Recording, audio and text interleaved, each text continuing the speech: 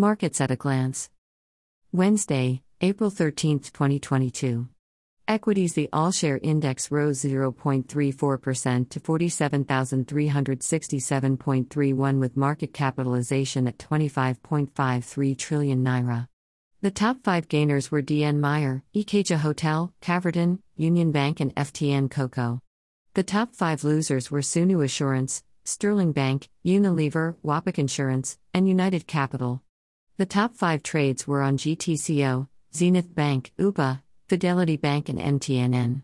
Money market, overnight rate up 0.12% to 5.75%, open repo rate unchanged at 5.25%. As at April 12, NIBOR, overnight rate down 1.33% to 6.7333%, 1-month rate little changed at 7.5808%, 3 months rate little changed at 7.5808%, 6 months rate little changed at 8.2632%. FMDQ bond yields. Index level, 608.74. 1 day, minus 0.07%. Month to date, minus 1.58%. Quarter to date, minus 1.58%. Year to date, 6.84%. Forex.